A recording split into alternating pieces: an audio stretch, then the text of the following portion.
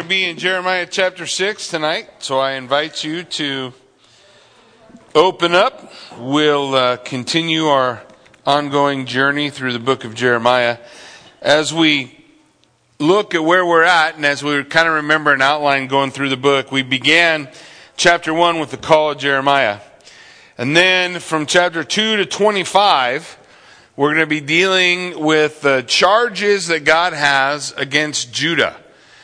The issues that the Lord is pointing out. Listen to what he says. He said, they have forgotten me. They have forgotten the Lord.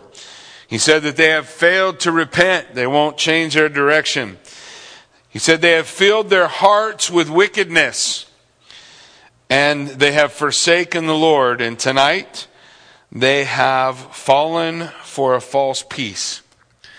So one of the challenging things about Jeremiah is you have God's prophets, Jeremiah, Ezekiel, Daniel, all around the same time, ministering, prophesying, Habakkuk as well.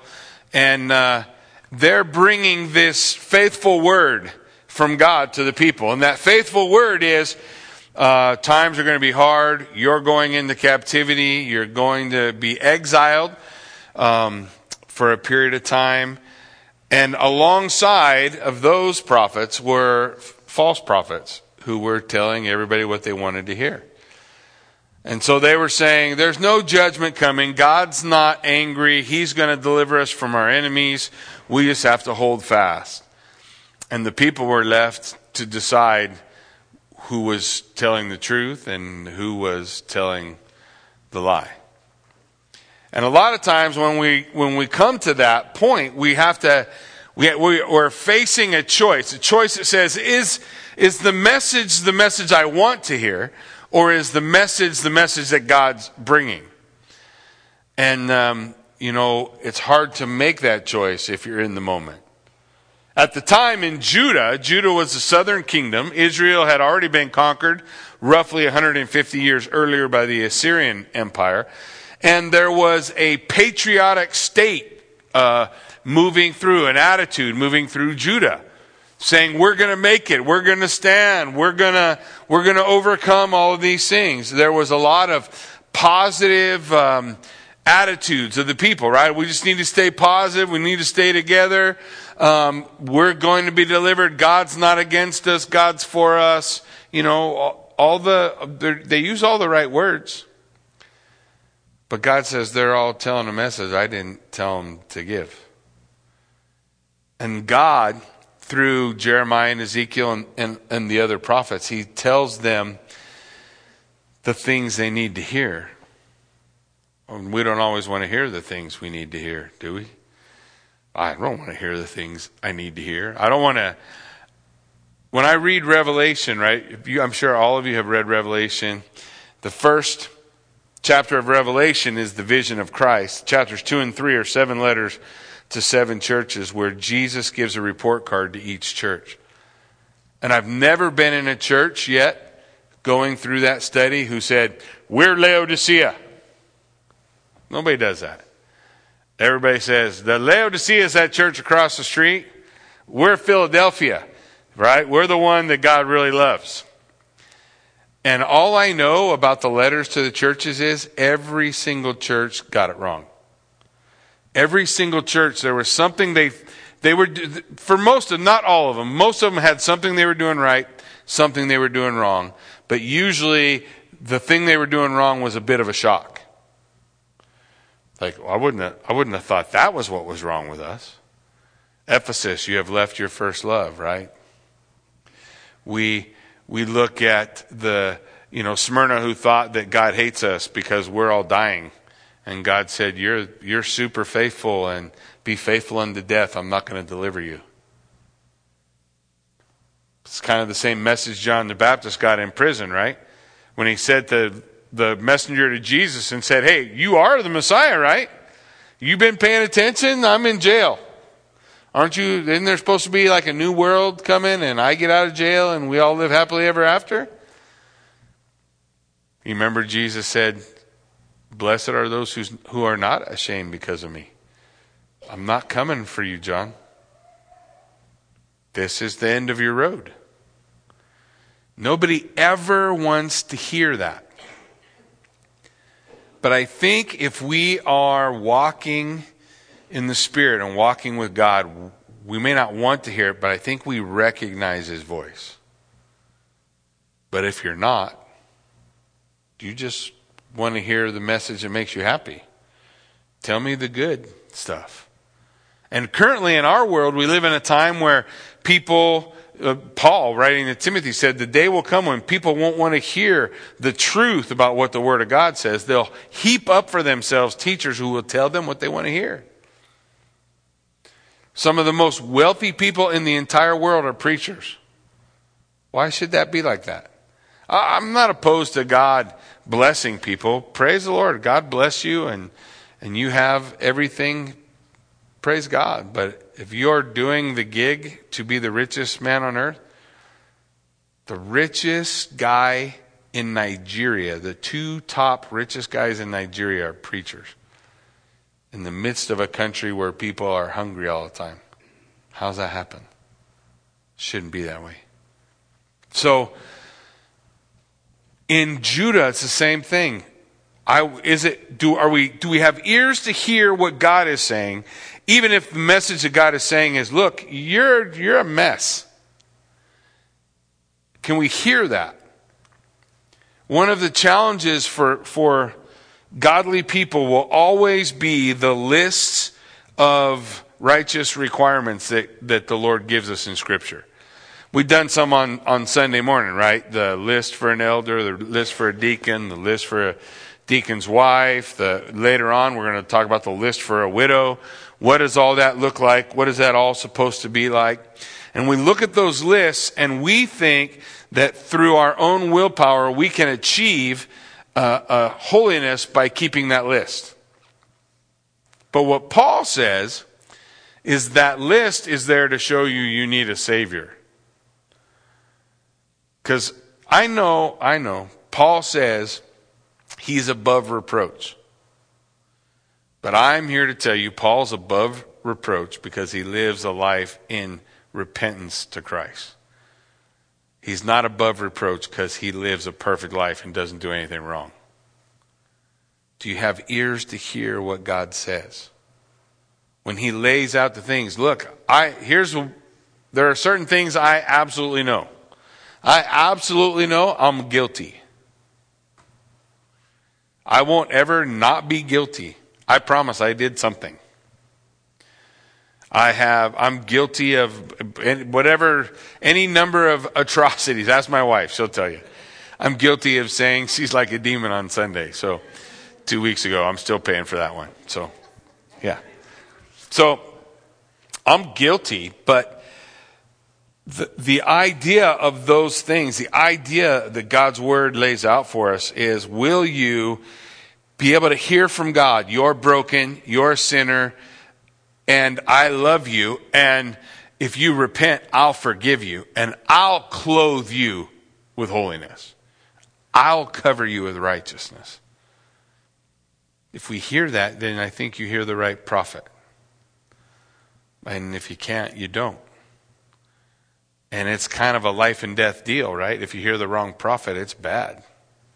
At least it is for these guys as we look at what the Scripture lays out for us in Jeremiah chapter 6. So here's what Jeremiah is saying. Flee for safety, O people of Benjamin. The southern tribe was two tribes. Anybody remember what the two tribes are? Benjamin and Judah. Now, that doesn't mean the other tribes are lost. There's no such thing as the 10 lost tribes. The 10 northern tribes, every Jew who wanted to be obedient to God and worship in the temple, where'd they go? South, in Judah. And everybody, including Judahites and Benjamites, if they wanted to worship false idols, and they went to Samaria. So that was the division. You have representatives of all 12 tribes in both kingdoms. Nothing's lost. You have the righteous and the wicked. And even among the righteous, you have a remnant, right, that is real. and those who aren't. So he's saying, flee, O people of Benjamin, from the midst of Jerusalem. Why is he telling them to flee? Look, blow the trumpet in Tekoa and raise a signal on Beth Hacherem. For disaster looms out of the north and great destruction. Every time God's people were in judgment, judgment came from the north. So there's a message there that God is giving to the people. If disaster comes from the north, you and me, we're not okay. Now they should know that because there's idols in the temple. They should know that because they're bowing down and worshiping false gods. They should know that because they've not been faithful to God. But sometimes we don't hear the message that God gives. Disaster is coming from the north. The lovely and delicate bread I will destroy, the daughter of Zion. The lovely and delicate. He's saying, look, there's a symbol of weakness, and he describes it as lovely and delicate. I shared with you guys before, you want to really understand God's heart in the exile and in judgment. Read Ezekiel 16, because in Ezekiel 16, God says, I found you when you were a stillborn child thrown into the field unwanted by your mother. And I cared for you. I took care of you. And he describes this woman as someone who's beautiful, but weak. And that's what he's talking about here. You're lovely and delicate. You're not able to do the things that you think you are able to do, and you will not be able to stand before the enemy. So the message through the prophet is, so surrender. When my boys were growing up, that was a requirement for discipline, right? I've shared this with you guys before. We paddled. It didn't start that way. We grew up in the Dr. Spock era, so we tried all the other stuff that didn't work. If it's working for you, hallelujah. I don't care how you do your kids. You do your kids, that's fine. But it didn't work for my rebellious boys. So we had a friend say, if you want rebelliousness to be driven out of the child, you use a belt. So we did. We stopped time out and the wagging of my finger and the raising of my voice and screaming and stomping my feet and put all that away. And we said, here's what happens if you are disobedient. But before that is applied, you will put your hands on the couch and assume the position and accept punishment. Now that was the real punishment. And that's what God is telling Judah.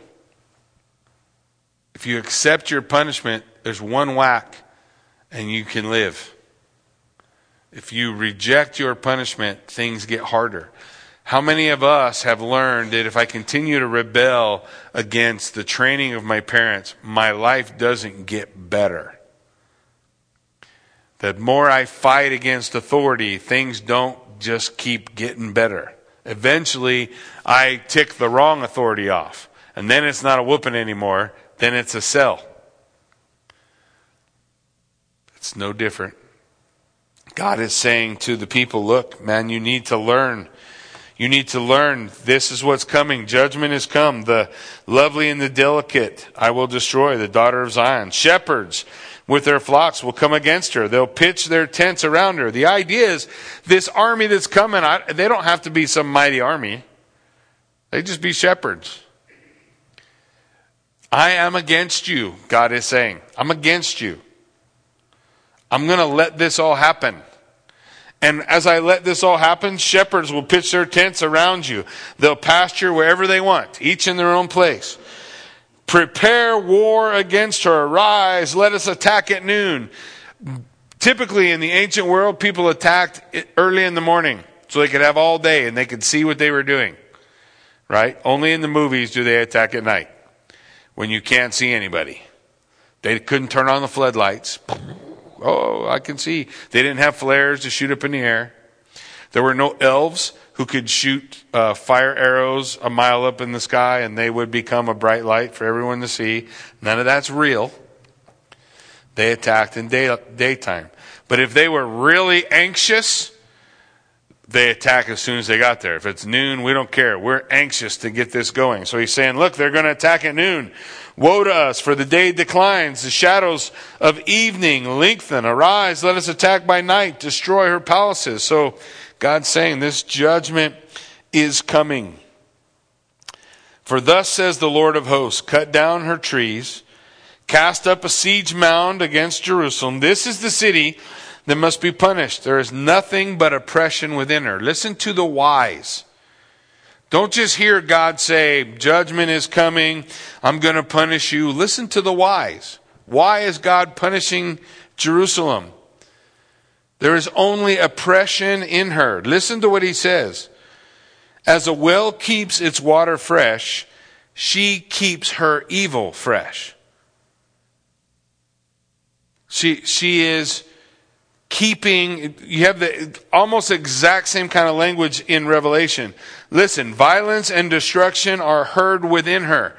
God is saying, when I go outside, all I hear are the weeps and the cries of the injustice done.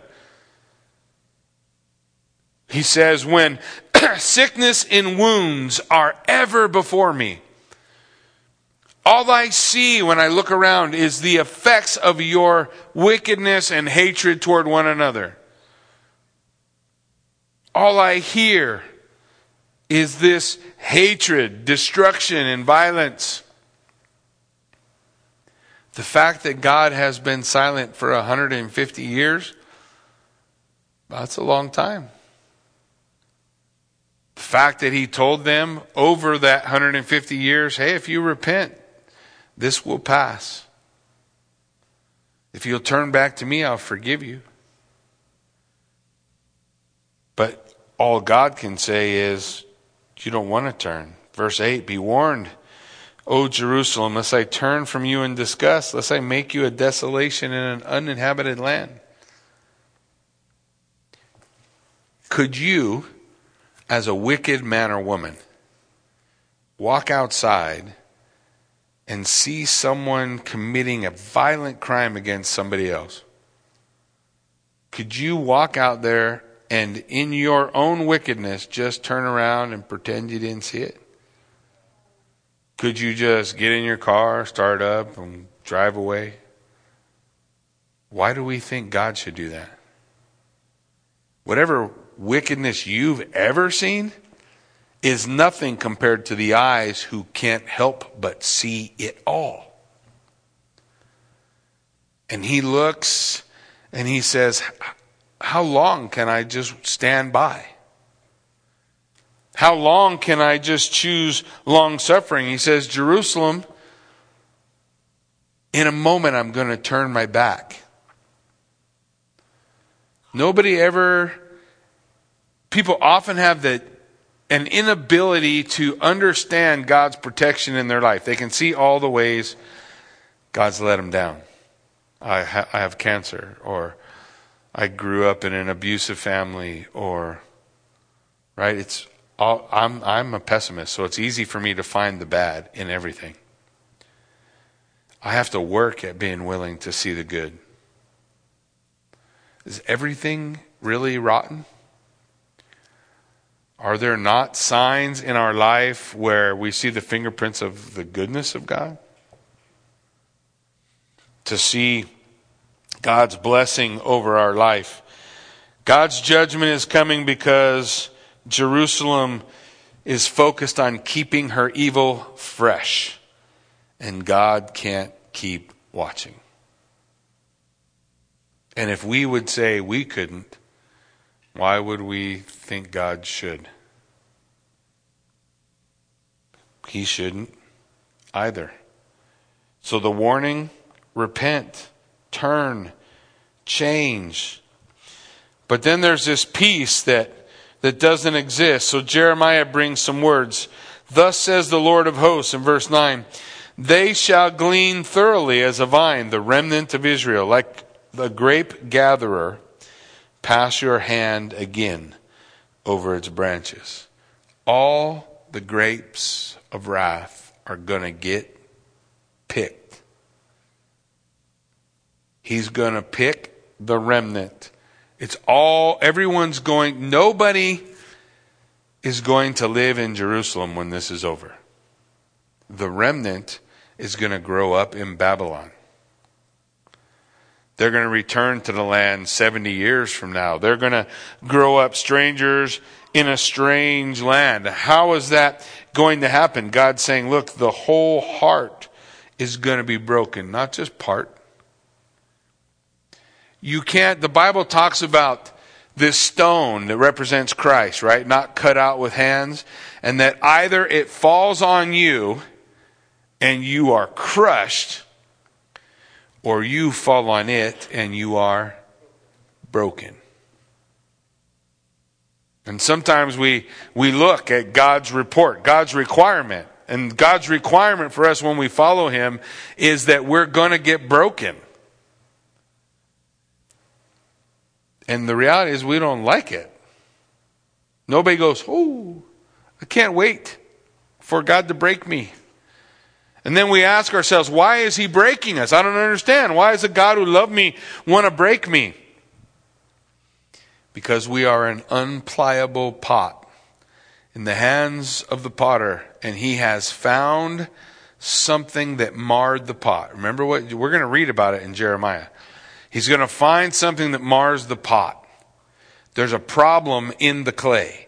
There's something there that stops him from being able to make that clay pot into what he wants to make.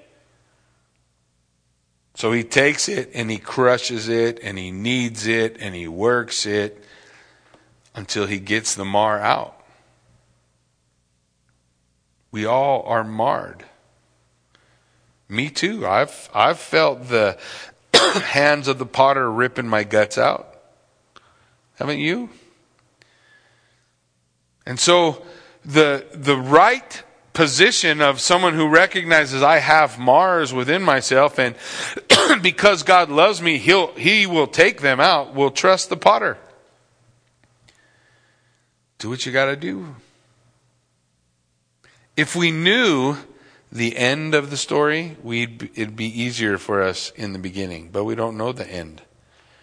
And then we hear the lies of fear, right? And fear says, well, this is the end.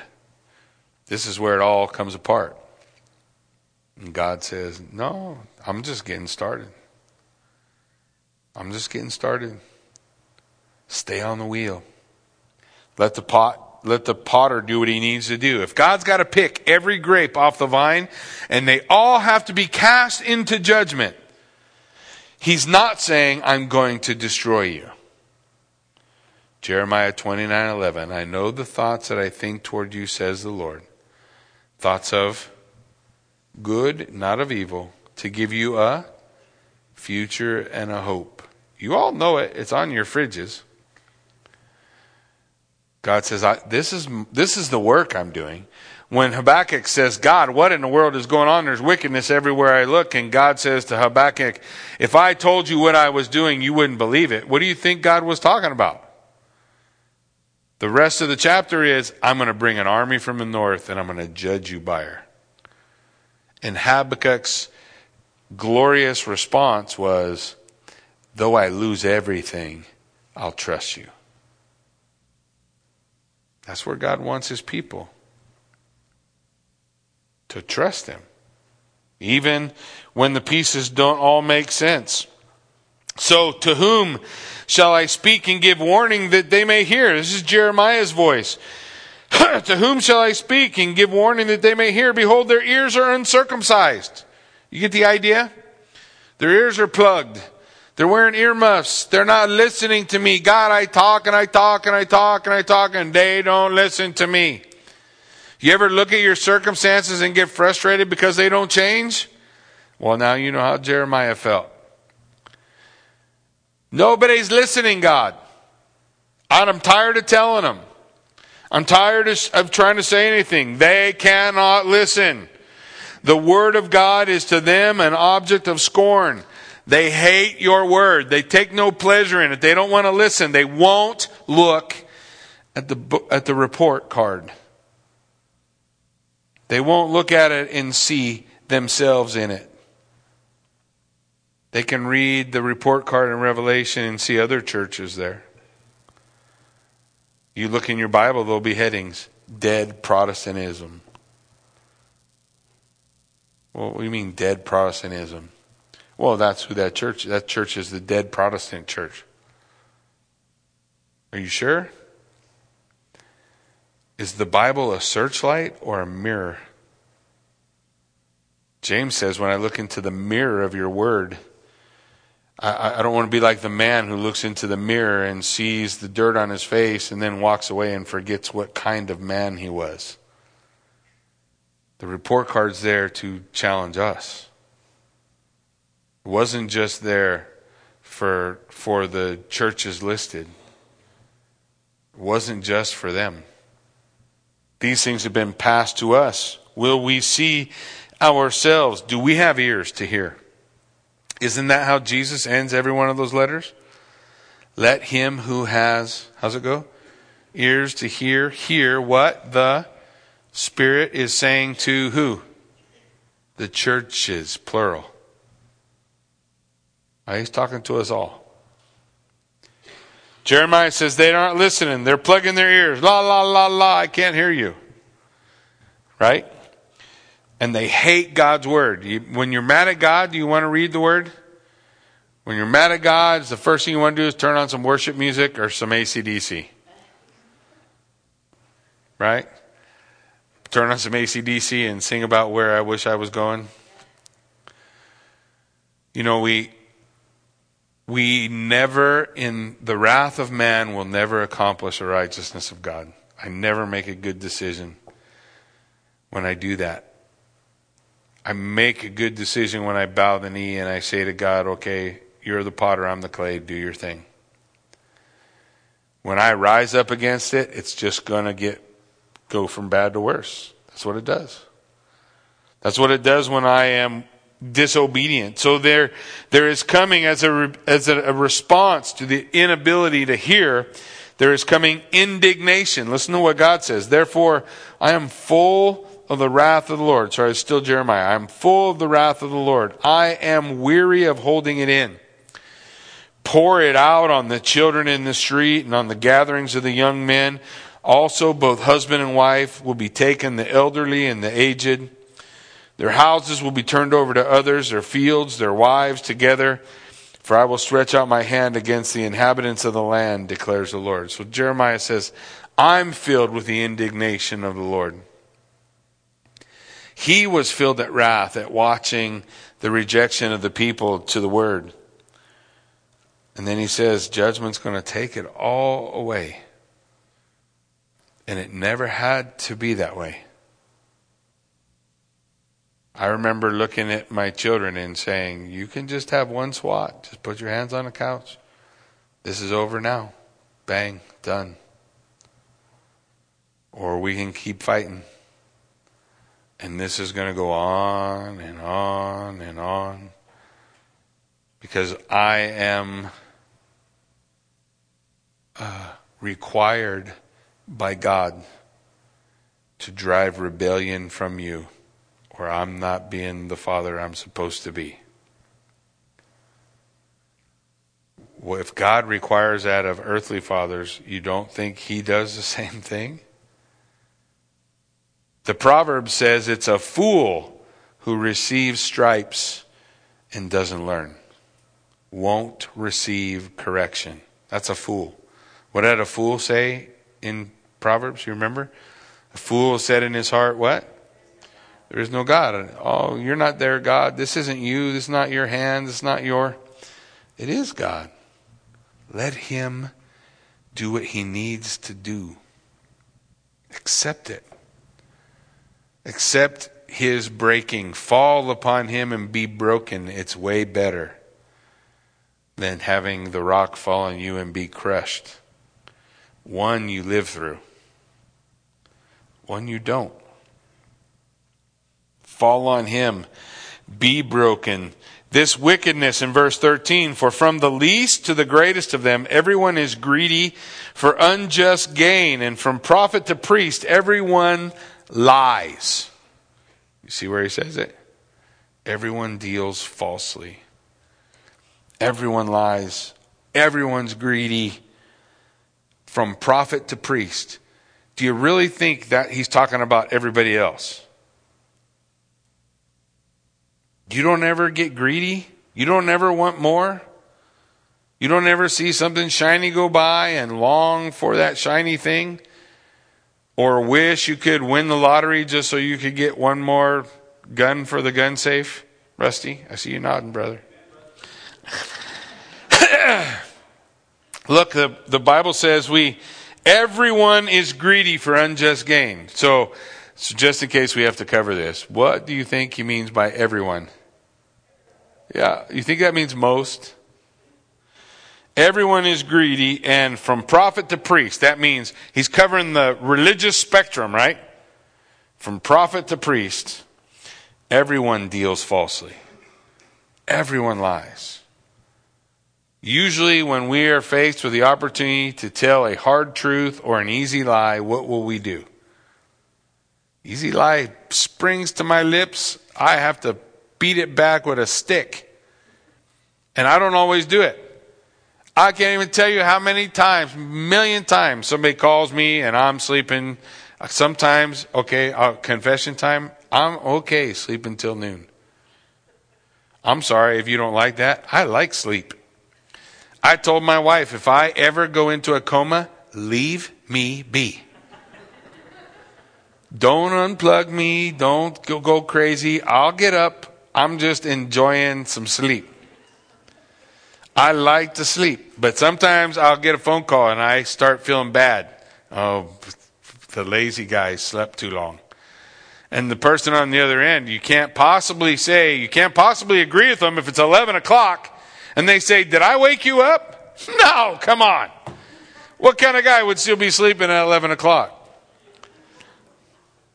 Sometimes I'm sleeping till 11 o'clock. Why does a lie spring so fast? I can't even pull it back before it jumps out of my mouth. Now, maybe that's not your thing, but you have one. You have one. The Bible says everyone deals falsely. Verse 14, they have healed the wound of my people lightly. So God is bringing this word, and these prophets, have healed the wound of my people lightly, saying, peace, peace, when there is no peace. Oh, don't worry about it. You know your friends will tell you what you don't always need to hear. I've told the story before, but I preached one time in California. We were a pretty big church, and I preached a Wednesday message, and a guy came up and basically told me that that's the worst message he ever heard in his life, and I should preach like I prayed. He said, your prayer was good. Your message was terrible. That was the 4:30 service. There was a 7 o'clock service, 30 minutes from then. And one of my friends overheard it. And they're like, oh, don't listen to that. I'm like, what do you mean don't listen to that? How do you know that's not God's voice? How do you know that's not God speaking through some guy? Are you so convinced by your own rightness that you cannot hear from a Caiaphas? In the Bible, Caiaphas prophesied. Being high priest, he prophesied and said, it is expedient that one man die for the sins of the people. You think he meant that way? Probably not. Probably not. But was it the voice of God coming out of Caiaphas' head? How about a donkey? And a donkey tell Balaam the prophet, you really should turn around, brother. Can you hear? We're so sure sometimes that whatever's going on is not from God. Are you sure? Are you sure that's not God's report card? And somewhere in heaven, God is saying, they're telling you peace, peace, when there is no peace. They're telling you not to worry about it when you should worry about it. So I preached again. And I tried to hear what he said. And he didn't come back up and say that was better. So who knows? I might have just kept getting worse all the way to Buell, Idaho. I don't know. But the end of the story, I learned is a preacher is called to be faithful to what God's given them. And sometimes the people will love you for it, and sometimes they'll hate you for it. The accolades are not necessary. Are you being faithful to the word? That's all a preacher's supposed to be. Will he tell you the truth when you need to hear the truth? That's the goal. So he's saying, listen, there is no peace. Verse 15, were they ashamed when they committed abomination? Are we ashamed at our failure and our sin, or do we just try to sweep it under the carpet? Because God says, no, they were not at all ashamed. They did not know how to blush. The idea is like, do you know you're wrong? Do you know you're doing wrong? Do you know you're guilty before God? That we are all sinners in the hands of an angry God who will judge sin. But you're also sinners in the hands of an angry God who is merciful and good. And if you fall down before him, he will raise you up. He will forgive you. He will restore you. Therefore they shall fall among those who fall at the time that I punish them. They will be overthrown, says the Lord. Thus says the Lord in verse 16, stand on the roads and look and ask for the ancient paths where the good way is, and walk in it and find rest for your souls. But they said, we won't walk in it. The whole book of Proverbs is all about being able to recognize street signs, right? To not get lost on the path. And Jeremiah is saying, you guys got lost. You're off track. You're off the beaten path. And you need to ask somebody, where's the Lord's path? Where's God's way? You know that narrow path Jesus talked about? Because wide is the gate that leads to destruction, and many find that. But narrow is the path that leads to everlasting life. Find his path. But the people say, I'm not even looking. I don't want to walk your path. I set watchmen over you, saying, pay attention to the sound of the trumpet. But they said, we will not pay attention. The watchman was the guy who blows the trumpet. We're in danger. We're in danger. Warning, warning. But they're ignoring the warning. You guys ever have those smoke detectors go off in your house? We have smoke detectors go off a lot at our house.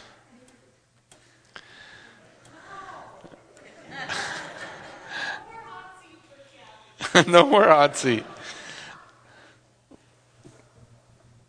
Okay, I'll leave it.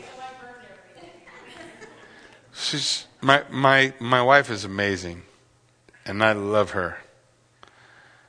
She's incredible. But when she puts bread in the oven,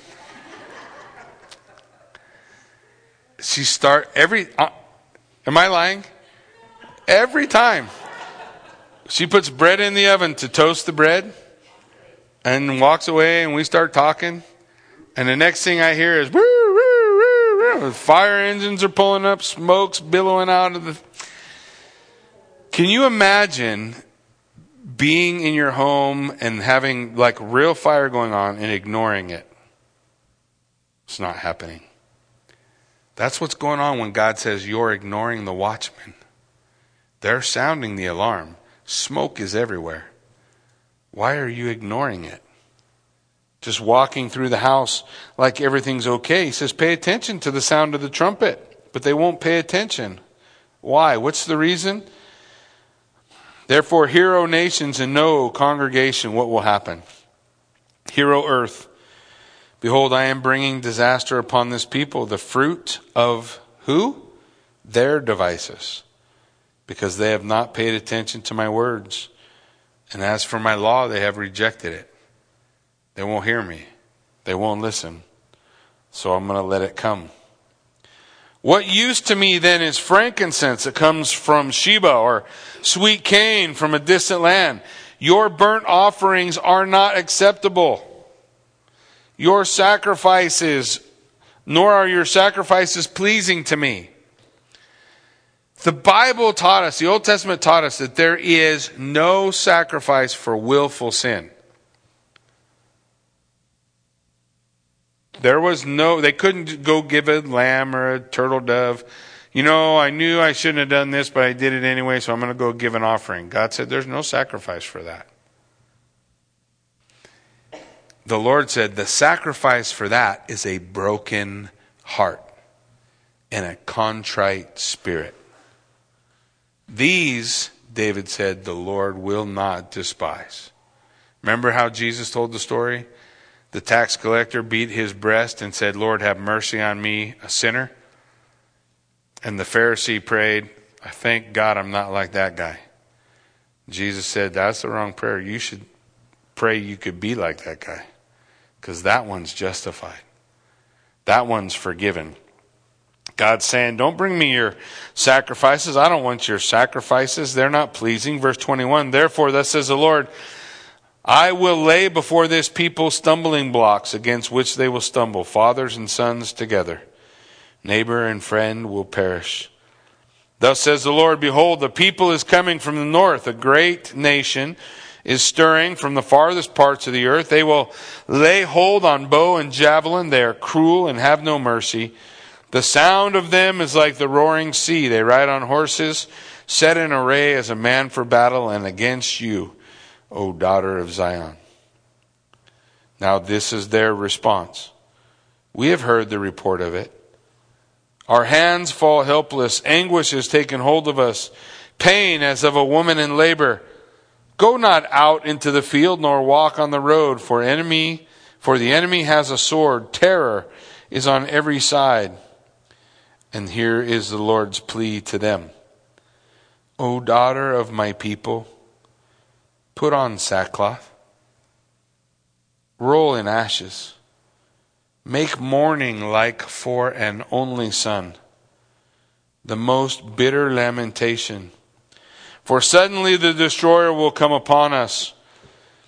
For I have made you a tester of metals among my people, that you may know and test their ways. This is to Jeremiah. They are all stubbornly rebellious, going about with slanders. They are bronze and iron. All of them act corruptly. The bellows blow fiercely. The lead is consumed by the fire. And in vain the refining goes on. For the wicked are not removed. Rejected silver they are called, for the Lord has rejected them. So God says to the people, what does He want from them? Put on sackcloth, roll in ashes, repent. Jeremiah, he says, you're the tester of their hearts. Are they going to repent? What's Jeremiah say? Nope. They're not going to repent. In Revelation, what's it say? Over and over and over again. Judgment came, judgment came, judgment came. And what does the Lord say? And still the people would not repent. God is calling for His people to be people who will repent. We look at our nation and we say, we want to see our nation turn. Well, stop waiting for President Trump to repent. You repent. I repent. That's what averts God's judgment. When judgment begins in the house of God. When we bow the knee before the Lord and say, have mercy on me, a sinner. And we allow God to refine us. Not a stubborn person not willing to be clay in the master's hands or silver refined by the fire, right? We want to be men and women who can accept God's report card and then repent and find the ancient paths and walk on them and watch God bring life. Trust Him. He's worthy of it. I'm not saying your path will be easy. You'll never stomp your toe and life will be a bowl of cherries. But I am saying it's the only life worth living. Amen? Would you stand with me? Let's pray. Father God, we thank you for this time, for the opportunity to study your word, to open your word, to search Scripture. God, I pray that you would anoint our hearts. God, help us to look to you. May we recognize that Scripture is given for me, that this message was for me, that I need to hear it, that I need to bow before it, that I need to allow it to do its work in me. If enough of us do that, the Lord said, if I could find one righteous person in all of Jerusalem, I would stop judgment. Well, the righteous person is not righteous because he's perfect. He's not righteous because he always makes the right choices. He's righteous because he's covered by the blood of the Lamb. He's righteous because he trusts in his God for forgiveness. He's righteous because he believes what God says, and it's accounted to him for righteousness. So God, have your way in us. May we be men and women quick to repent, and may we see you move in our time, because when you looked, you saw us, men and women on our knees, willing to say, have mercy on me, God, a sinner. And we will grant you all the praise due your name. In Jesus' name we pray. Amen.